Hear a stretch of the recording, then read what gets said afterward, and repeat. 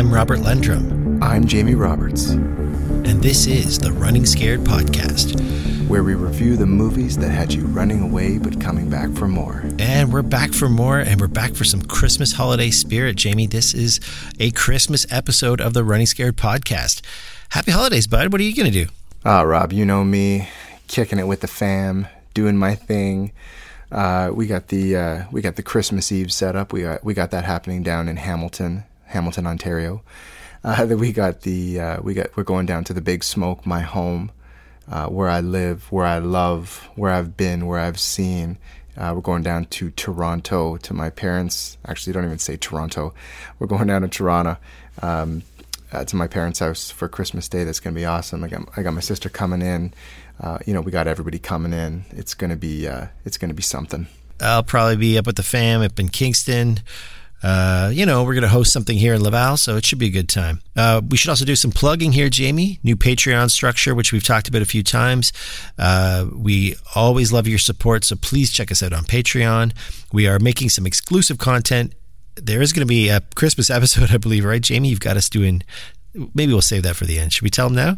We're going to do The Ginger Dead Man, strictly for our Patreon subscribers, as well as a new show we're doing, Jamie, called The Cool Down, where we kind of do some navel gazing and chit chat about how we did on our last pod, kind of pick up anything we forgot, or sometimes we include some bits that we didn't put in the pod because we just felt it was running too long or it didn't quite click. And we also just talk about some other, just a little looser structure, a couple giveaways or contests that I know you plan to, mention to the fans, but I don't think we've done it yet. All right. So tonight, Jamie, we're doing Black Christmas. This is a 1974, considered a cult classic horror film. And guess what, dude? It's Canadian. On the first day of Christmas, my true love gave to me a beer. This is a Canadian film inspired by murders in the Westmount of Montreal, which is where I live. Now, I don't live in Westmount, but nearby. The director is Bob Clark. This includes quite a bit of Canadian acting talent as well. But before we get into this too much, maybe we should do the one-line challenge. Black Christmas. Sorority sisters come together and fight for their life against a psycho, misogynistic weirdo who calls them and haunts them inside their sorority house as the holidays take a backseat to a haunting chiller. Black Christmas.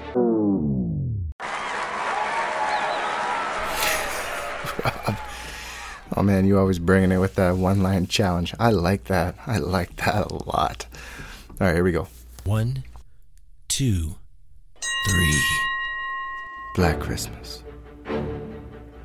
Sorority sisters on a seemingly serendipitous party adventure.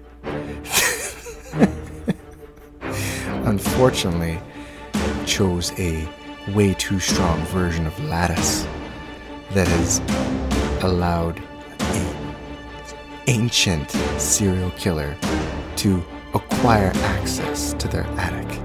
Black Christmas. That was pretty good. That was good.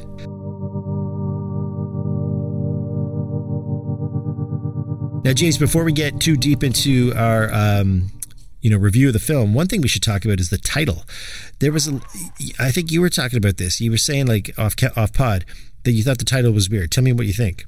Yeah, I wasn't a huge fan of Black Christmas. I thought that, for what the movie was, maybe among other things, it was a little bit of a cop-out.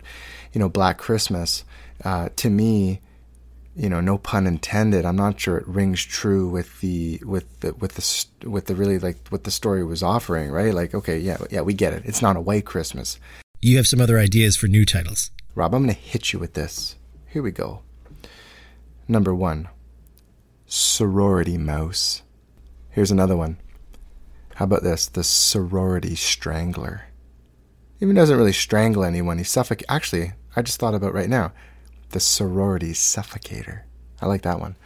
Or the Moaner. Now that's the thing. Like, that's gonna be a hard sell to the studio if you come with the Moaner. You know what I mean? I'm not sure. I'm not sure they're gonna be on top of that one. But so, Jamie, one of the funny things about the title is it originally was not called Black Christmas. It was originally entitled Silent Night, Evil Night. And I think that's kind of funny because one of the things about it is that they didn't want to call it Black Christmas because this is during the blaxploitation era, and they were worried like people would assume this was a blaxploitation film. So anyway, interesting piece of trivia there. Let's get into this film, Jamie, and let's talk about some of the key aspects of this film. Initial thoughts, Jamie. This movie's ahead of its time in a lot of ways, and you know, you look back on it now and you watch it, you're like, it feels slow. And sometimes, again, this is our taste. We're looking back at things from 2022. The movie feels a bit slow sometimes, but there are some key innovations in this film, are there not? The first, I would have to say, and I think we've all talked about this, everyone knows this, the POV style of the camera, totally. Now, I don't know if this movie established it, but this is definitely a unique and interesting way to use it. The cameraman is the killer. He's creeping around the house, and we're getting that peekaboo style, but it's from his perspective.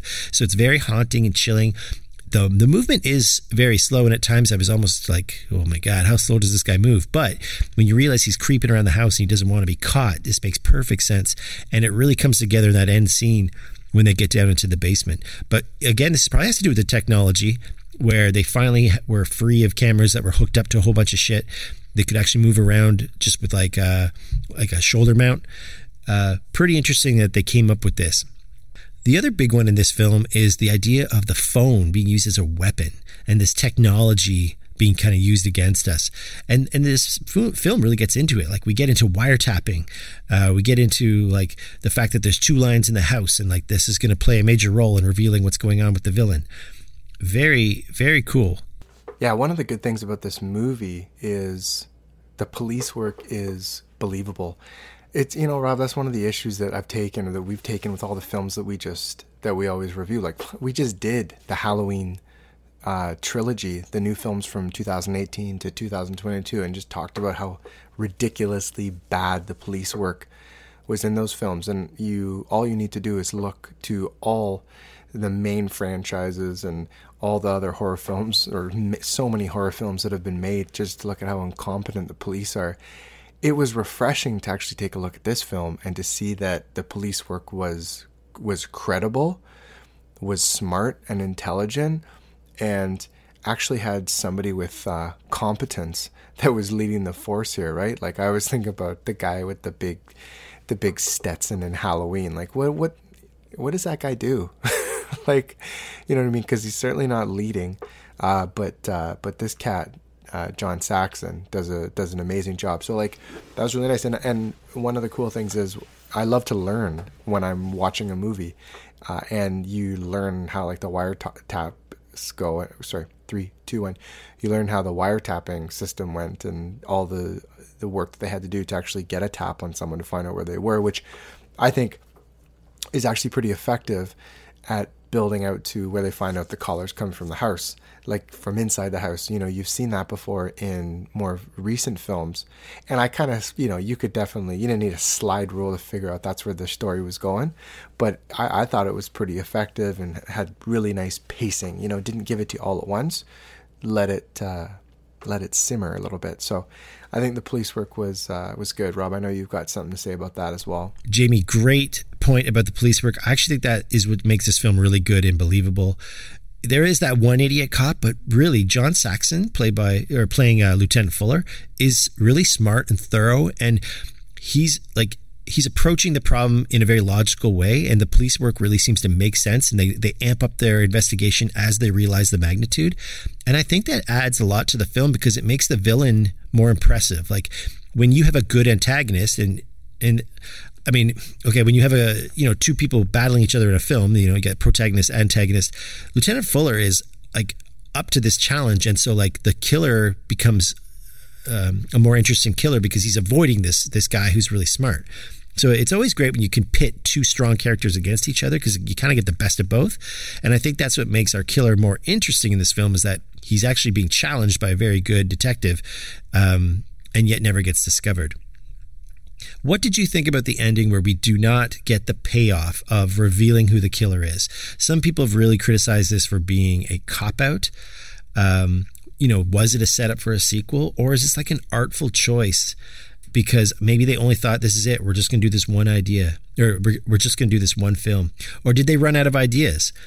I think this is more of an art film where they're trying to do something interesting and new. I don't think they were trying to set up a franchise or a bunch of sequels, but it's a kind of choice that I know it's going to leave a bad taste in some people's mouths because they want that satisfaction. But I think the other thing here with Black Christmas is you're not setting up an iconic villain who has like a cool like weapon or a cool mask like Michael Myers or like Freddy. It's just like off camera, and it's almost more omnipresent and more sinister because of that. And I think that's where the movie found its strength and decided, you know what, let's keep it right there. And so you get that twist ending. I think that horror making or horror filmmaking has become obsessed with the idea of like the bankable, franchisable villain star. I know, there was a great documentary that I saw on Wes Craven, and after Freddy Krueger, he was trying to come up with another franchisable star. And how that relates to this film is there was never the opportunity to actually create a franchisable star because the killer in this film is never revealed, which certainly strengthens the narrative that, this is a standalone film. There was never going to be a sequel. And it was, I think you've talked about it. You might actually mention it as this is more of an art film. It's funny, like we talk about this as, I see this as, I'll talk about this later in the character section, but this is like a comedy movie. And then it's also an art film, and it's also a police film, and it's also a horror film. And I think the fusion aspect of this film has really come to light in recent years, which has lent credence to the cult following that it receives. And it also spun a couple of remakes, reboots, whatever you want to call it, from this film. So would I've loved to have known the killer for sure, because I think that equates to figuring out what the motive is. I think it's always difficult when questions are left unanswered. I just think about if you're even watching something on television or the news and you don't find out what happens, right? You're left with a lot of questions and you always want to answer them. So in this instance, I would have liked to have seen who the killer was. I think it can be a cop-out, but I think in time I was okay with them not revealing the killer. Rob, what did you think? Yeah, good point. All right. I think we've covered kind of those are the big things that make this a cult classic, or the things that people really gravitate to when they review this film. Let's take a look at the characters and see how they guide us through how this makes an interesting movie. Before we get into the characters, Jamie, there's one thing our listeners might notice is that I sound silky smooth right now because we have had to stop our recording, pick it up a little bit later, like fucking 2 weeks later. And I'm not kidding. And I happen to be now at work where we have a proper sound booth. So if I sound extra crispy right now, that's because I'm in a really good recording situation. And I'm happy to be back here with you, picking it up midway to get into the characters of Black Christmas, starting off with Barb. Why is she so angry? That's a great question. And I just want to, for the record, call it 13 days. We podcast on Friday nights. Yeah, why is Barb so angry? She is, right from the get-go, she's got a drink in her hand the entire movie. She's fucking punking off the fucking moaner that's calling on the phone. Like, oh, why don't you go find a wall socket and stick your tongue in it? That'll give you a charge. And one of the things that's interesting about Barb is she's set up right from the start as like the main female character, and that really doesn't come to fruition later on in the movie, which I found a little bit confounding. But I think one interesting point, maybe not interesting, but an important point, was to have a female like that in the movie. This is 1974, right? Like a strong female character that is in control of herself, that is not afraid to express herself, and quite frankly, like be belligerent to, the police officers around her, like her mother. She's got some. Well, you've got the best line there. She's got a old school beer from Canada. She's got a Labatt 50 in her hand. Yeah, she's at the cop shop with a Labatt 50 in her hand. And by the way, in Canada, I don't think you could ever. I don't know. What do you think? Could you walk around with a beer in your hand? and drink in public? I don't think we can still do that. So it's funny, like when my mother was working in the bank, and this is different from having a beer, but she would always tell me stories about when she was working as a bank teller in like the 70s, and she'd be smoking at her kiosk. So walking into a cop shop and having a beer, I don't know. Actually, I probably don't think it would be that much of an issue. It's funny how like I think maybe some of those laws were looser before, and then they've tightened up, and now they're starting to loosen up again. So, but yeah, I think it'd be okay. What are some of the lines she's got for her mother? She gets on the phone with her mom, and she's like, her mom cancels Christmas. She's not coming. Barb's kind of upset because she had plans, and she's like, "You're a real gold-plated whore, aren't you, Mom?" Wow. I feel like I feel like Andrea Martin, because she's gonna go and end up being, she's Phil. She's gonna end up going on SCTV and she's a comedic actor. I feel like she auditioned for the part of Barb but didn't get it.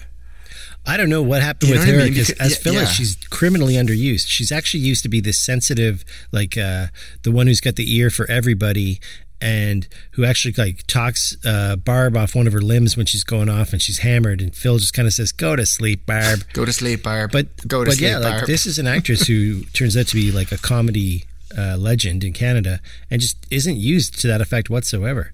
And like you said, like Barb really is set up at a certain point to be kind of the star, or at least I thought maybe she was going to be the main character. But then they push her so far that maybe it's like they purposely like send her really far over the edge where she's too belligerent. And then that's in contrast to Jess, who is our main character, who, by the way, is super boring. And like the only thing that makes her interesting is when we find out later that she's hiding a secret.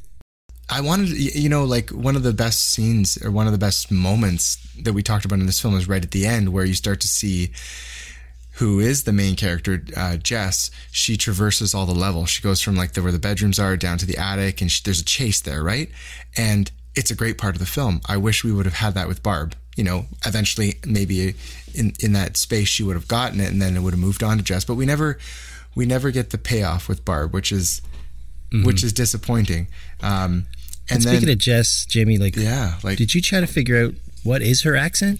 She's English. Is she? She's English. Yeah, I thought she was French. Well, you don't know. Like she's English actress is Olivia Hussey, and I honestly, so watching this movie a couple of times, I found her like just really boring. She didn't hold my interest on camera very much. Hello? Pardon? Who? She, the number of times she didn't. The number, you know what I mean? Like I'm just like, she's very, she's shaded a lot by the characters around her, notably Barb and the house mother, who kind of add that like completely eccentric kind of comedic edge to it, and Jess just sort of lingers in this middle area right here. Now she has a strong showing at the end of the film, but really, it's not until she reveals that secret that sort of, I think it's about like maybe the 45th or the 50th minute mark with Peter, that really the film sort of shifts around her and her relationship. Rob, what is that secret? The secret is she's pregnant.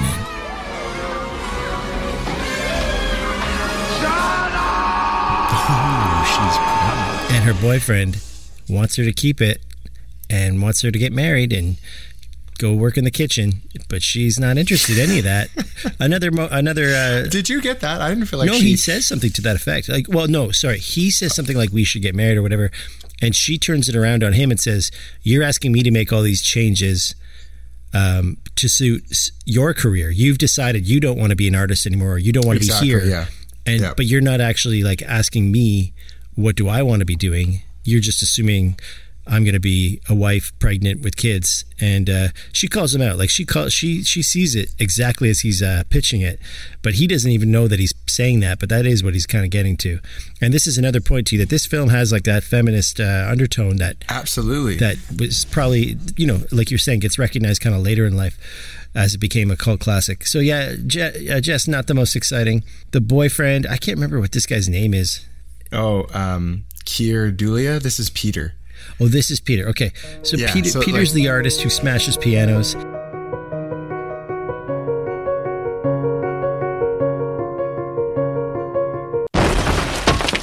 He's like a, what's that guy's name? John Cage? You know what I'm talking about? You studied music John theory. Cage. Touch it. Yeah, I know Cage for sure.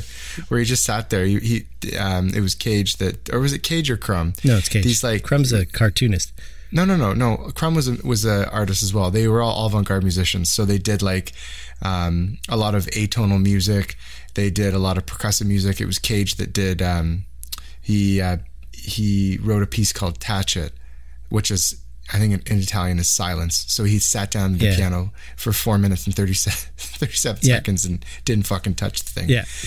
But it was all about like, you have to hear the space you're in too, because that's part of the acoustics the ambient of this sounds, right? Yeah, exactly. So yeah, he comes in and, you know, you made a really good point about how they really try to portray him as like the crazy artist. He's doing the piano and and by the way, that's called a panel. So he was doing his like end of year panel. Mm-hmm. Now it would have been, to me, he was in a performance degree that probably would have been whatever it is, doctorate or something like that. It is highly stressful. Like that, I actually connected with him. It's at like a thesis point. defense. Absolutely, man. Like he's pouring his heart and his soul. And at no point did I find that was like over the top or not realistic, because you could just see the stress on his face. And it's, trust me, it's because I've had it happen to me as well. It's noticeable when you have the panel judges and they're looking at your performance. They're supposed to stay very static, but if they turn over and kind of give the facial expression that you're not interested, do you understand what that's like when you're actually in the middle of a performance? It is the most, it's the most debilitating thing one could ever experience. So I don't think this one's gonna make it, boys. Mm-hmm. His reaction at the end is just to. Did you not find like his performance, like the music that he's doing, a little bit over the top though? It felt a little bit like a film making fun of a sort of avant-garde art movement where they're like, oh, let's make him just pound on the keyboard for a while. You know what? I because it was all filmed at UFT and because of like just the way this guy looked, the only thing that I was thinking about him when he was doing his performance was Glenn Gould. So Glenn Gould was a very, very famous pianist from Toronto, and went to school at UFT, and there's like the Glenn Gould School of Music down there, roundabouts the same time, and even a similar look, and he was apparently kind of like a little bit of off the wall character. So that's the only thing I was thinking of, but I was, just because as a musician, I was like really into the performance. I did think it was a bit over the top, and clearly he didn't do very well, so he hit fucking destroyed. And by the way, that's a Steinway, one of the most expensive pianos you can possibly ever play. Yeah, he doesn't destroy it in the performance. He does it later. No, but afterwards, it's right? not his piano, obviously. It's the school's. Speaking of Glenn Gould, there was a doc on CBC that just aired like 2 nights ago, produced and directed by my friend Mark Laurie, who created that back in our days when we did an MFA in documentary media at Ryerson. He produced that, and yeah, you're right. Glenn Gould, one of the things Mark looks at in his film was how he would kind of have different sounds happening at the same time, and he would force your ear to choose one or the other at any given point, and how sometimes you would kind of flip and you would go between one sequence to another. I don't know the logic of it, but anyway, interesting stuff. I'm not sure if Peter is getting into anything that deep. I don't know if his thesis stands up next to Glenn Gould or John Cage. Moving on, there's the other guy I loved, who was never really put in the shaded light of a suspect. He was just another guy who actually has a lot of concern for the first girl who's killed, who we didn't even mention. And he is... The only thing that they do to kind of throw a little shade at him at one point is show that he's a goalie and he's a hockey player. You can't do this, Jacques. It's never been done before. Mr. Blake. You can't see down with that thing. Mr. Blake. Jacques. What? And you're like, wait a minute, that guy's the killer, right? And then it turns out he's actually the coolest dude on earth, wearing the fucking dopest fur jacket with this huge coiffing hair. Like this guy, baby. And the turtleneck. Like this guy's got a look. You know, it's guys like that are elevated, like in new school horror films, or like the love interest and like they're in the sex scene, you know what I mean? And generally get a little bit more burn on camera.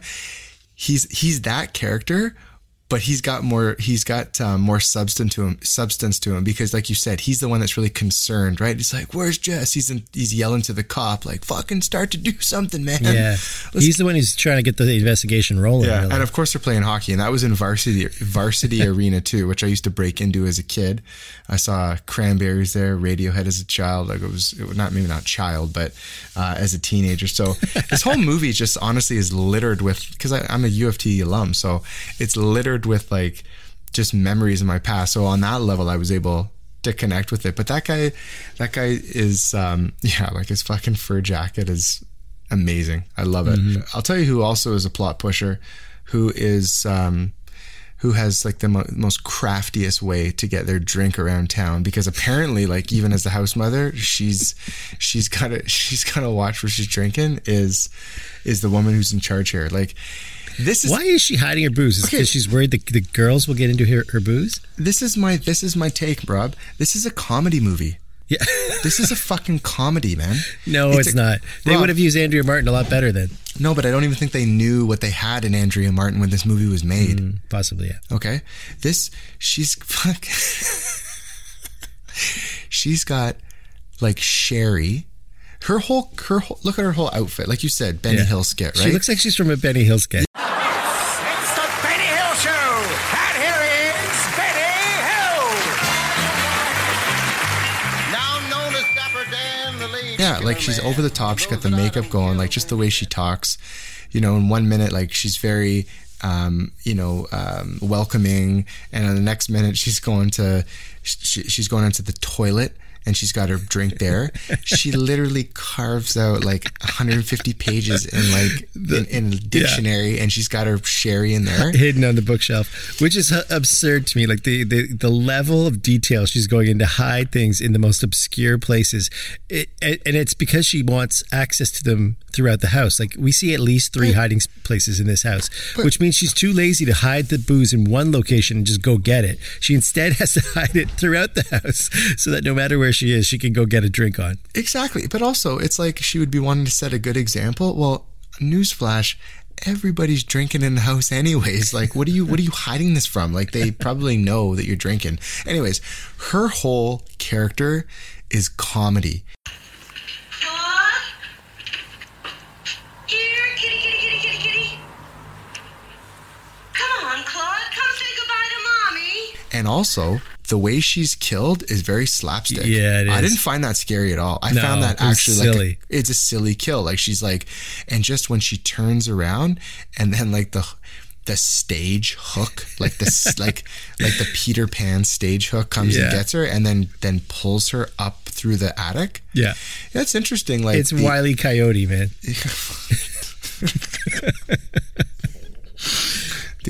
Anyways, so that's her, where she, she's just like, I just have to laugh when I think about her, right? Because she's like your grandmother, right? Or no, not your grandmother. She's like your aunt. Mm-hmm. She's like your aunt that you see at Christmas time, and then maybe in summer. Mm-hmm. You know what I mean? But in Christmas time, she's like in that cheetah jacket. She's like, you know what I mean? Like we all had an aunt like that. I had an Aunt Shirley like that. Like everybody just has an aunt like that. I had an Aunt Shirley too, but she didn't drink at all. No, opposite. Mine did. And then the other thing is she's trying to maintain like this level of composure, or like this facade that everything's cool, because the father of the first missing girl is there. He first arrives on campus, and then he has to find his way to the sorority, which is hilarious that he doesn't know where his daughter lives, by the way. Rob, this guy's going to be drafted in one of the top worst fathers of the year, okay? So, first off, he asks some random school bus driver, have you seen my daughter?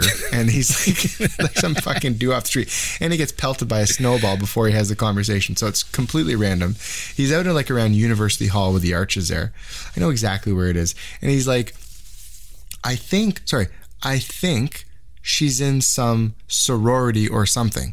That's what he says. Yeah. So that alludes to me. He doesn't even know what she's doing. Later on at dinner, he says to her, he goes, I didn't send her to sorority to come and get drunk. So like, he doesn't even know what's going on.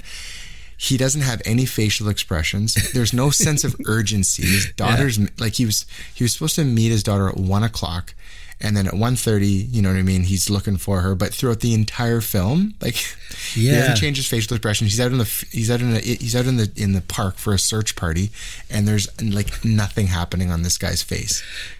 This lends to your argument. This is supposed to be comedy, because what else is this guy supposed to do other than fill it? Like, his blank expressions are supposed to be funny, right? And he's like, when he just stares at Barb after she goes off about, like, what is she talking about? Like, she does some like whole spiel about vaginas or something. Yeah. And he just stares at her with his like, bushy mustache, and he's just like, He just looks like a small dog.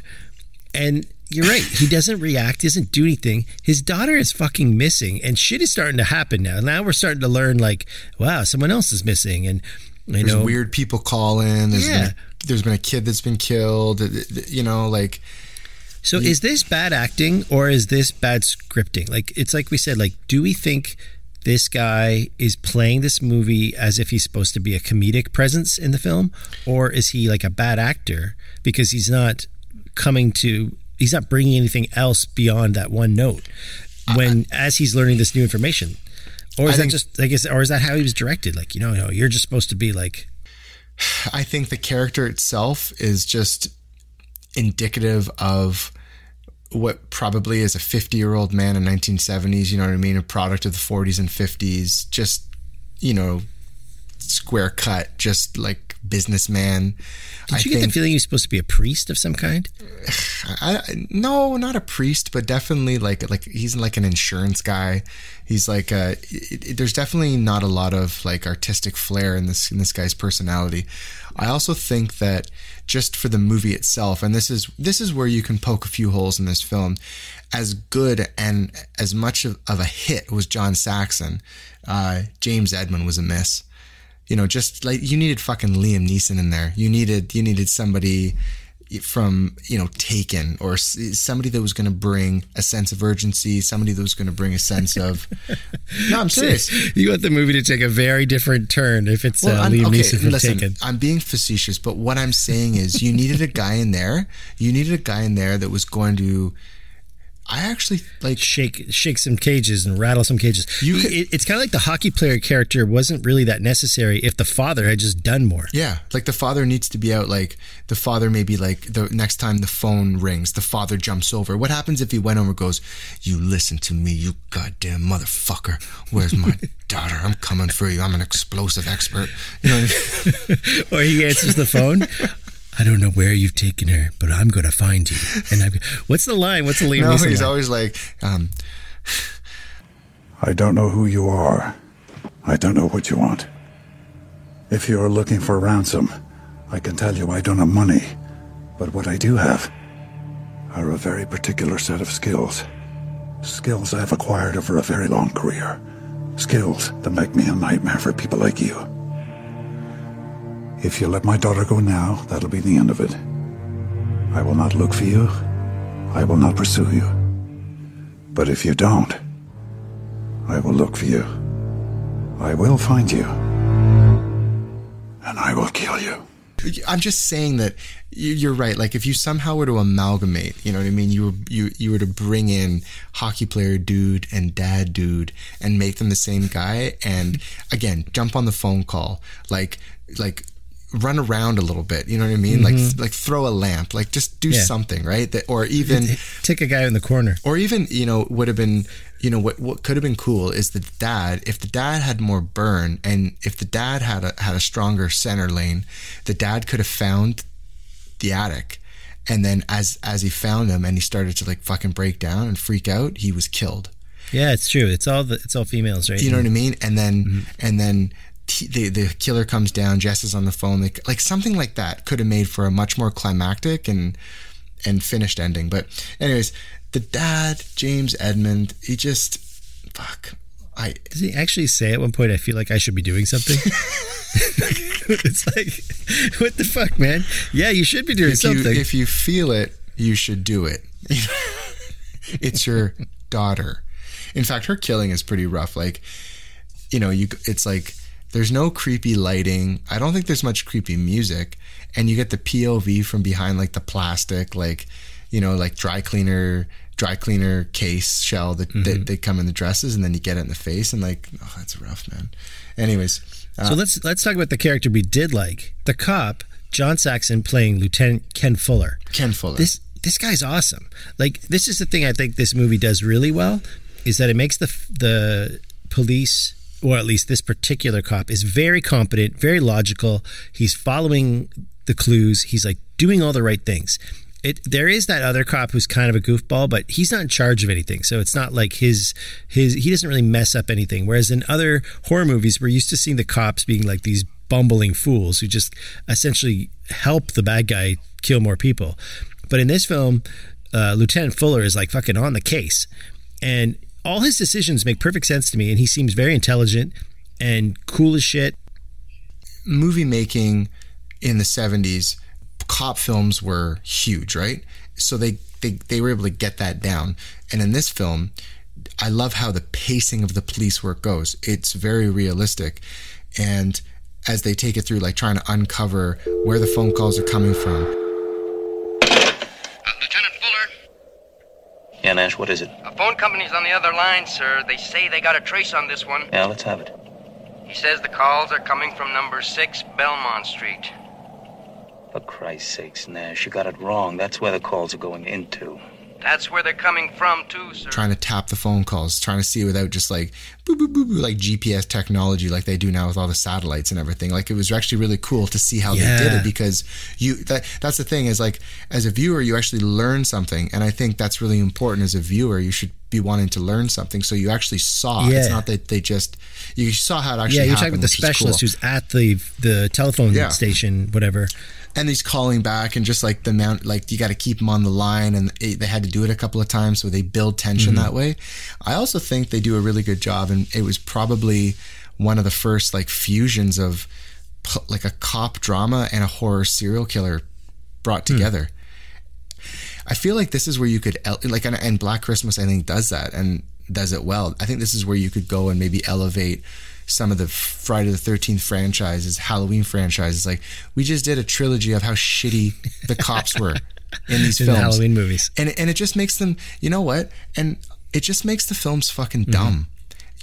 All the things that we love about those movies, you have to make like 15 of them, right? So they can never be caught, they can never be killed, so the police work can never be good. But in this film, there's only one, and you know, there's spoilers in this podcast. We're not going to reveal the ending yet, but solid police work, a serial killer that's like the first stalker horror film, and how that all came together as a genre bender. I think that is very appealing and attractive about this film. Did you want to see? And he's a big part of it. John Saxon's a big part of it. Yeah, did you want to see John Saxon go toe-to-toe with the killer and just bring out his Enter the Dragon skills and just kung fu? Like a third genre just comes in out of nowhere at the end of the movie. It's like a kung fu fight at the end. Well, he's sick in Enter the Dragon, right? Like Like you said, there's a point I won't go beyond. In a way, he kind of plays the same guy. He's like the principled, not anti-hero, definitely hero, like good guy, but not afraid to kind of mix it up and go toe-to-toe. Not afraid to go into the hard areas. That's what I say. Not afraid to go into the dirty areas. But no, I didn't want to see him go toe-to-toe, right? Like, it's a different kind of film. It's more nuanced than that. I don't think you need that overt violence, right? You get that at the end, kind of. But that was the design of the director, never to show, like, if you had a fight, you'd have to show the killer, right? Especially with the cop, but that doesn't happen. So I think that's pretty solid. We get through the characters. That's pretty solid sense of what made the movie really work. And I think when you look back on this movie, like, it was very inventive and shocking and scary, especially the idea that the killer turns out to be in the house and he's calling from inside the house. And that's actually what you're talking about. They build up that tension when they're at the phone station trying to figure out where he's calling from. They finally realize, oh my God, it's coming from inside the house. The cop who's supposed to be outside the house is dead, just sitting in the front seat dead. Nobody's noticed him. And now the cop is, Saxon's got to, book it over there. And they are not there in time. Jess has to have a showdown with the killer. And she's able to not necessarily defeat him. It's hard to say what happens here because Peter ends up coming over and trying to break into the house. And the whole movie makes you think, oh shit, it was Peter the whole time. Exactly. But there's some sort of showdown that they do off camera where Peter ends up dead. She's passed out. And it seems as though she survived by killing him. She had to turn on him and do it herself. She ends up in the bed. The cops are all chatting away. Of course, nobody's bothered to check the attic. And the other thing is like, okay, one thing that they didn't check the attic, I can sort of let that pass for this scene at the end. The only problem I have with it is that throughout the film, they're getting phone calls from inside the house. And when they pick up the phone, there's some guy on the other end going, he's making all this fucking noise. I think at one point he kills somebody while he's on the line. Oh, he's screaming at times. Yeah, and it's like totally like incoherent, rambling nonsense. And it's really meant to like make you feel like, oh, this guy's not only like scary, but kind of sexually gross. Yeah. And wait, he's just upstairs and nobody's hearing that. And it's not like the party was like a rager where like they had to turn down the the music and like listen. Like it's I don't know, unless these old houses are super soundproof, it seems a little weird that he's right up there making that noise.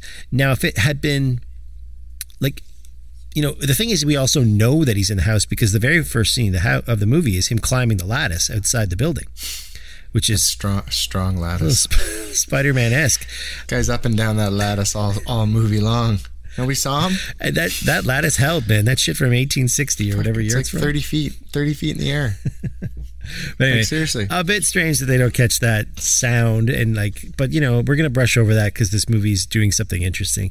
The other thing I wanted to mention, Jamie, coming to the end here, when they do get into that basement scene, did that not feel like the prototype of Silence of the Lambs, the final scene there? Silence of the Lambs, I feel like is a movie we need to do because A, I haven't seen it in forever, and B, I remember watching it when it just chilled me to the bone. Mm-hmm. Well, and there's some DNA there. It's a cop procedural too, like a cop film as well. So maybe there is more connections than we thought of. Yeah, but in the basement and everything, the one thing I like about the basement scenes is that everything just slows down, and they just, you know what I mean, like who's around which corner, where am I trying to find, you know. In Black Christmas. So yes, it absolutely reminded me of the Silence of the Lambs scene. That was a very creepy scene. This was another creepy scene. Well, here they're putting that POV work that they established in the beginning of the movie. They're putting it to work real well here in this final scene. Because now, you know, you're seeing it from his viewpoint sometimes, where he's creeping around in there. She's trying to hide and make sure she's not, you know, being seen. You know what else was a really creepy scene too, which made me think of when Peter starts to wipe away the frost from the window, and you see his eye first, and then when she was up and finds Barb dead and then looks through the crack, like the crack of the door, and just sees an eye. I thought that was interesting that they just showed the eye, and then through the window they showed the eye to get kind of the viewer to think, oh fuck, it's the same person. Yeah, there's a symmetry. And then it made me think of he looks like the dude from Clockwork Orange.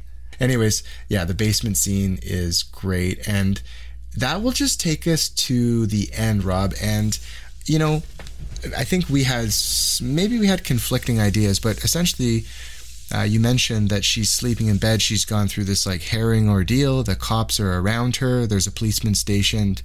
You know, there's the cops around her, but then they start to walk away. You know, the camera pulls back. It's like the end of the film, right? Yeah. There's a policeman stationed outside the front door, but then the camera pans up to like the attic, and you hear him. You hear the killer like giggle. He's still in the house, and he's not been caught. It wasn't him that was killed. And then it implies that Jess is about to get it too because she's asleep on the bed. Exactly, or whatever is going to happen. Like, I guess exactly, it implies that she's going to get killed. What did you think about that ending? You know, is this a piece of clever filmmaking, or is this a cop out? You know, it's weird because I think one of the reasons people might say it's a cop out is because they're expecting this to turn into a franchise. And I think the horror movie genre, for some reason, has conditioned us to think that, like, oh, how do they do a sequel out of this? You know, I don't think they were trying to do a sequel. Yep. I don't think they ever had that in their mind for this film. And if you're not going to have a franchise, it's kind of cool that you end with a very open-ended, doubtful ending that kind of raises the hair on the back of your neck and makes you think, this is not over yet. Although that also kind of makes it feels like it's opening the door to a franchise. But I don't know. I had real problems with it at one point I was like, what? I don't get to see the guy. And then at the end I was like, maybe it doesn't matter, because I don't know if I care about him as a iconic character, because we don't get anything more than a little bit of peekaboo with his eye. We don't see him. We just get some sound. And that's like not enough to hang a hat on, in the sense that like, I got to get more of that guy. I want to see more of him. I think it's better that he's sort of omnipresent and sort of like just a mysterious, shrouded figure, because that has so much more impact than if you find out, he really is just Crazy Larry from down the street. I think that you're spot on with one of your points, is they weren't trying to make a sequel. And I'll tell you why they weren't trying to make a sequel, is because they would have, if they wanted a sequel in mind, they would have been trying to make a franchisable star. Or a franchisable character, and create a killer, create something that could exist in sequel after sequel after sequel. And the fact that it wasn't made, or the fact that you never even saw the killer, we had no idea of what this person would look like, it just reinforces to me that it was a standalone film. So I never think that they had an idea for a sequel. The one thing that piqued my curiosity is, with the phone calls, the first thing I thought of was, wow, this is really touching on mental health and maybe schizophrenia and split personality because of the different voices. And I think sometimes it's even alluded to in the film where they talk about that, right? Mm-hmm. Is it one voice? Is it two? Like, what's happening with these phone calls? And I think it would have been interesting to explore and get some answers as to who was on the other end. And not to get too fucking comic booky, this is my influence of being around you too much, but to get an origin story. Because when the killer is never revealed, the motive is never revealed. So there's that piece that remains unanswered. And that can be, if you don't care about the film, it doesn't matter. But if you do care about the film, you are interested in what is the motive, what is the thought process behind the killer, why did they do these things. So for me, I like this film, and I was disappointed that I didn't receive those answers at the end of the movie. Yeah, I know what you mean. I'm just not sure if it matters, because like you said, they're not showing you who it is anyway, so what does it matter? It's almost more frightening for it to be something you have zero understanding of. Like, the more you know, the more you don't know, the more afraid you are of it.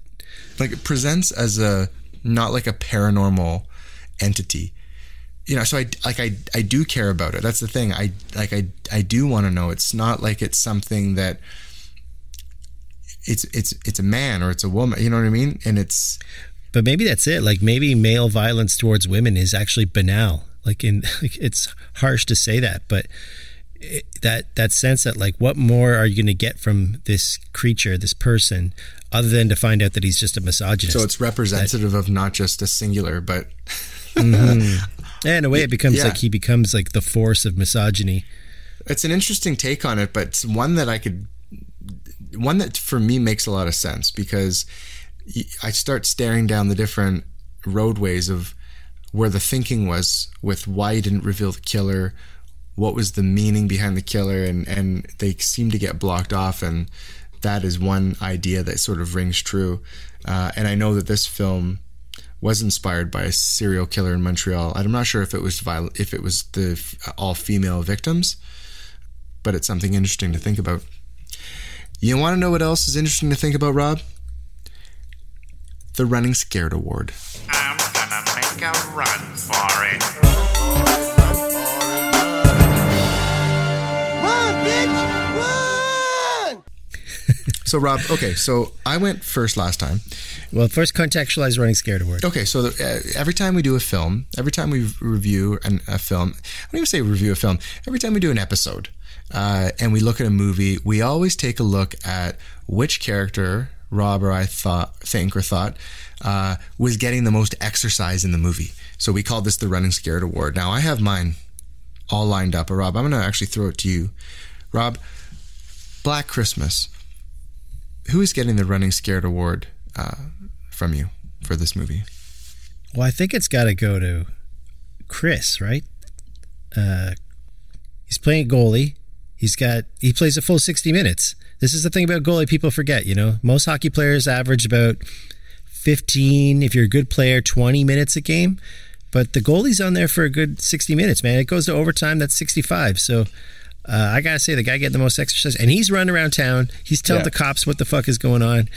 I mean, he's not smashing pianos, but yeah, I bet he could. This guy is huge. He probably killed an animal with his bare hands to get that jacket. I'm giving it to Chris Hayden. Chris Hayden, you're going to come in with Art Hindle. This guy ended up, he was in like, what is that, like Falcon Ridge. This guy was like, he's a big Canadian actor. Is he Canadian? Can rock. Like, this guy's a Canadian dude. He's also in Porky's. Good friends with Blue Rodeo, dude. Art Hindle. All right, I like that, Rob. Good, but not great. I'm going to come in with... Don't pick the cop. You picked the cop for the last 3 movies now. No, I'm not coming in with the cop, Rob. I'm going to come in with Leslie Carlson, the switchboard operator. I thought you were going to go to the house mom, but this is good. Let me hear this.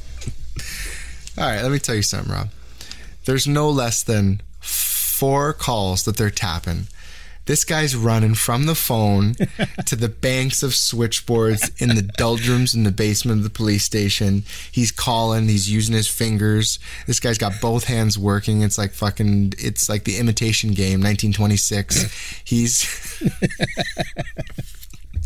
He's working up a sweat. And the reason why I'm giving it to him, because there's no doubt that Chris Haynes is definitely... he's sweating it up, is that Leslie Carlson is doing it under pressure. And when things are under pressure, you're burning more calories. And the fact that this guy doesn't put a foot wrong, he's calling everything, he's making the switches. The Running Scared is going to Leslie Graham. All right. Well, we do not agree, but both good cases, I thought. I mean, goalies win games. That's all I'm saying. Goalies win games. All right, buddy, let's do the review and put a stamp on this episode. Okay, you know what? I'm going to go first. I'm going to offer a concise review of this movie. So, Black Christmas, 1974. This was a Canadian independent film, filmed on location in and around University of Toronto, you know, my alma mater. I think this movie is fresh and new, and I think it's a genre starter. Carpenter's come out and said that he looked at this film for a little bit of inspiration. 74, good police work, a crazy, I don't want to say crazy, but an ill serial killer that is in the house, stalking, a bunch of women in a sorority house. It's really frightening, really scary. Some really good choices for cast, especially the cop. The dad, not so much, but some of the sorority sisters are really good. And you have like the verbose one, you have the quiet one, you have the sensitive one. You've got some comedic appeal from the house mother and the 2 search party dudes that are coming around. But how this works as a film is, there is something that happens. You got Lois Lane, man. You got Margot Kidder. Yeah, exactly. Lois Lane. Something happens at the beginning, and there's a death at the beginning, and then they're searching for her, and there's an intensification throughout the whole film. I thought it was a little bit slow at times. I thought the pacing could have, clicked along, but I think once you got to about halfway through the film, the movie has a lot of strengths. And I think looking back now at the movie and what it did, offering like the phone technology, the POV, being in the attic, not revealing the killer, marrying a serial killer horror film to like a police film as a genre bender. I just think all these are really notable things that were done 50 years ago in a movie, okay? And we can still watch it, and it still had some creepy moments. And, 50 years later, forget about a horror film. If you can look back at a film 50 years and you're like, yeah, man, they got that fucking right. Like, that was really good. That made sense. You learned something from this movie. I think they did a lot of things right. So Black Christmas, Rob, like, I'm going to go 4 footsteps out of 5 for this film. Mm-hmm. Yeah, I think I'm right there with you, man. I was going to go 3.5. I was like humming and hawing between 3.5 or I think the slowness and there are times it's a bit boring, but the more we talked about through this pod, the more we started kind of peeling off some of the really innovative things about this film. You just listed them. Plus a spunky Canadian low budget film. Like, they came up with a lot of creative ways to make an interesting film on a low budget. Margot Kidder, Hindle, Martin, a lot of Canadian actors in this. So I mean, I'm touching this up a little bit to like get the Canadian love into this rating, but I do think there are some things that lasted. I think, like you and I have both identified throughout this pod, that there are connections and like sort of ways that this film influenced things like Halloween, Silence of the Lambs, a few other films probably along the way. That POV camera being such a unique thing at the time. Really using the technology available at the time, which I also think is always commendable when you can think of a new way to it's not even an expensive way, but it's just using it in finding a way to do something new with what's available to you. And a pretty creepy film, and I think ambitious in its attempt to like be extra scary by not revealing the killer, by not letting him get caught, leaving it hanging like that, leaving that unsettling feeling when you leave. If you are to sort of like draw it up in your mind as this like metaphorical metaphor for the omnipotent power and aggressive nature and violence of misogynistic, what's the word I'm looking for here, like sexism towards women, like, because it's all about women dealing with it. Like, the men are there helping, some of them are helping, but like it's really about how they have to deal with this, because it's all it's all occurring to them, it's happening to them. And this guy's just like an embodiment of all that grossness. And he's not caught because this shit is still happening all the time. And the fact that we're talking about it, I don't want to make it sound too old, because I think it's 48 years later, but you're right, 50 years later. This film really is one of those ones that sets forth the emotion that where we're seeing so much feminist critique in horror films because of movies like this. I mean, positive feminist critique. Like, we're actually like seeing positive characters, women that solve the problem themselves, that don't just talk about men and cow to the villain and all that kind of stuff. They actually like solve the problem. So yeah, I'm going to give it a 4. It's still a little higher than I thought I was going to go. I was going to come in at 3.5. I'm going to push it up a little more, because I think you've made some arguments that really help me make me feel like this film is worth considering as a landmark film in the genre of horror. Yeah, just lastly, I think we've talked ourselves into mining the merits of the film, right? Like, when this is not a movie that you just kind of watch once through, take it at face value and be like, that's a great movie. Maybe some people do, but like, I love, and we've said this before in the pods, if I gotta think it, I'm gonna like it. You know what I mean? So if it makes me think, and I actually gotta kind of pull some layers away, peel them back, then for me that's way more of a intellectual journey and challenge and exercise than just taking everything at face value. So it makes you appreciate the making of the film too. You start thinking about what the choices they made, why they made them, how they did it. So another great film. James, we will be back soon with a exclusive on Patreon we're doing for Christmas, The Ginger Dead Man. Which I'm not looking forward to, but you've dragged me into this one. So if you're one of our Patreon subscribers, we love you and we appreciate your support. There's some exclusive content coming your way very soon. If we don't get to talk to you before Christmas, we hope you all have a great holiday and a happy new year. We hope to be dropping at least one more, but that might be the Patreon one, so I'm not sure. Signing off, James, you want to say anything to the people back home? No, Rob, that was well said. Just happy holidays.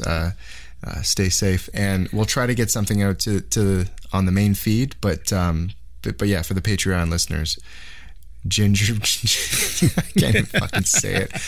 I can't even say what it's true. Like Gary Busey. I've watched this movie. It is like the biggest pile of shit I've ever seen in my whole life. But there's some fucking hilarious points. Like, I'm gonna drop this nugget. If you think this dad is bad in this movie, wait till you see some of the fucking antics this guy pulls. He gets himself killed immediately in the movie for making a couple of the dumbest decisions I've ever seen.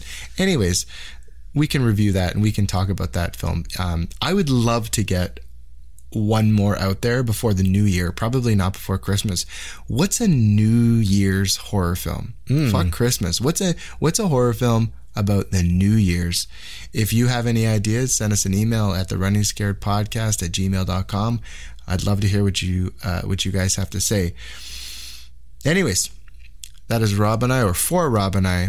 Thanks for listening, and we'll see you next time on Running Scared. The Running Scared podcast is written and produced by Robert Lendrum and Jamie Roberts, with original music by Jamie Roberts. This episode edited by Jamie Roberts. Follow us on social media and tune in for another movie review next time on Running Scared.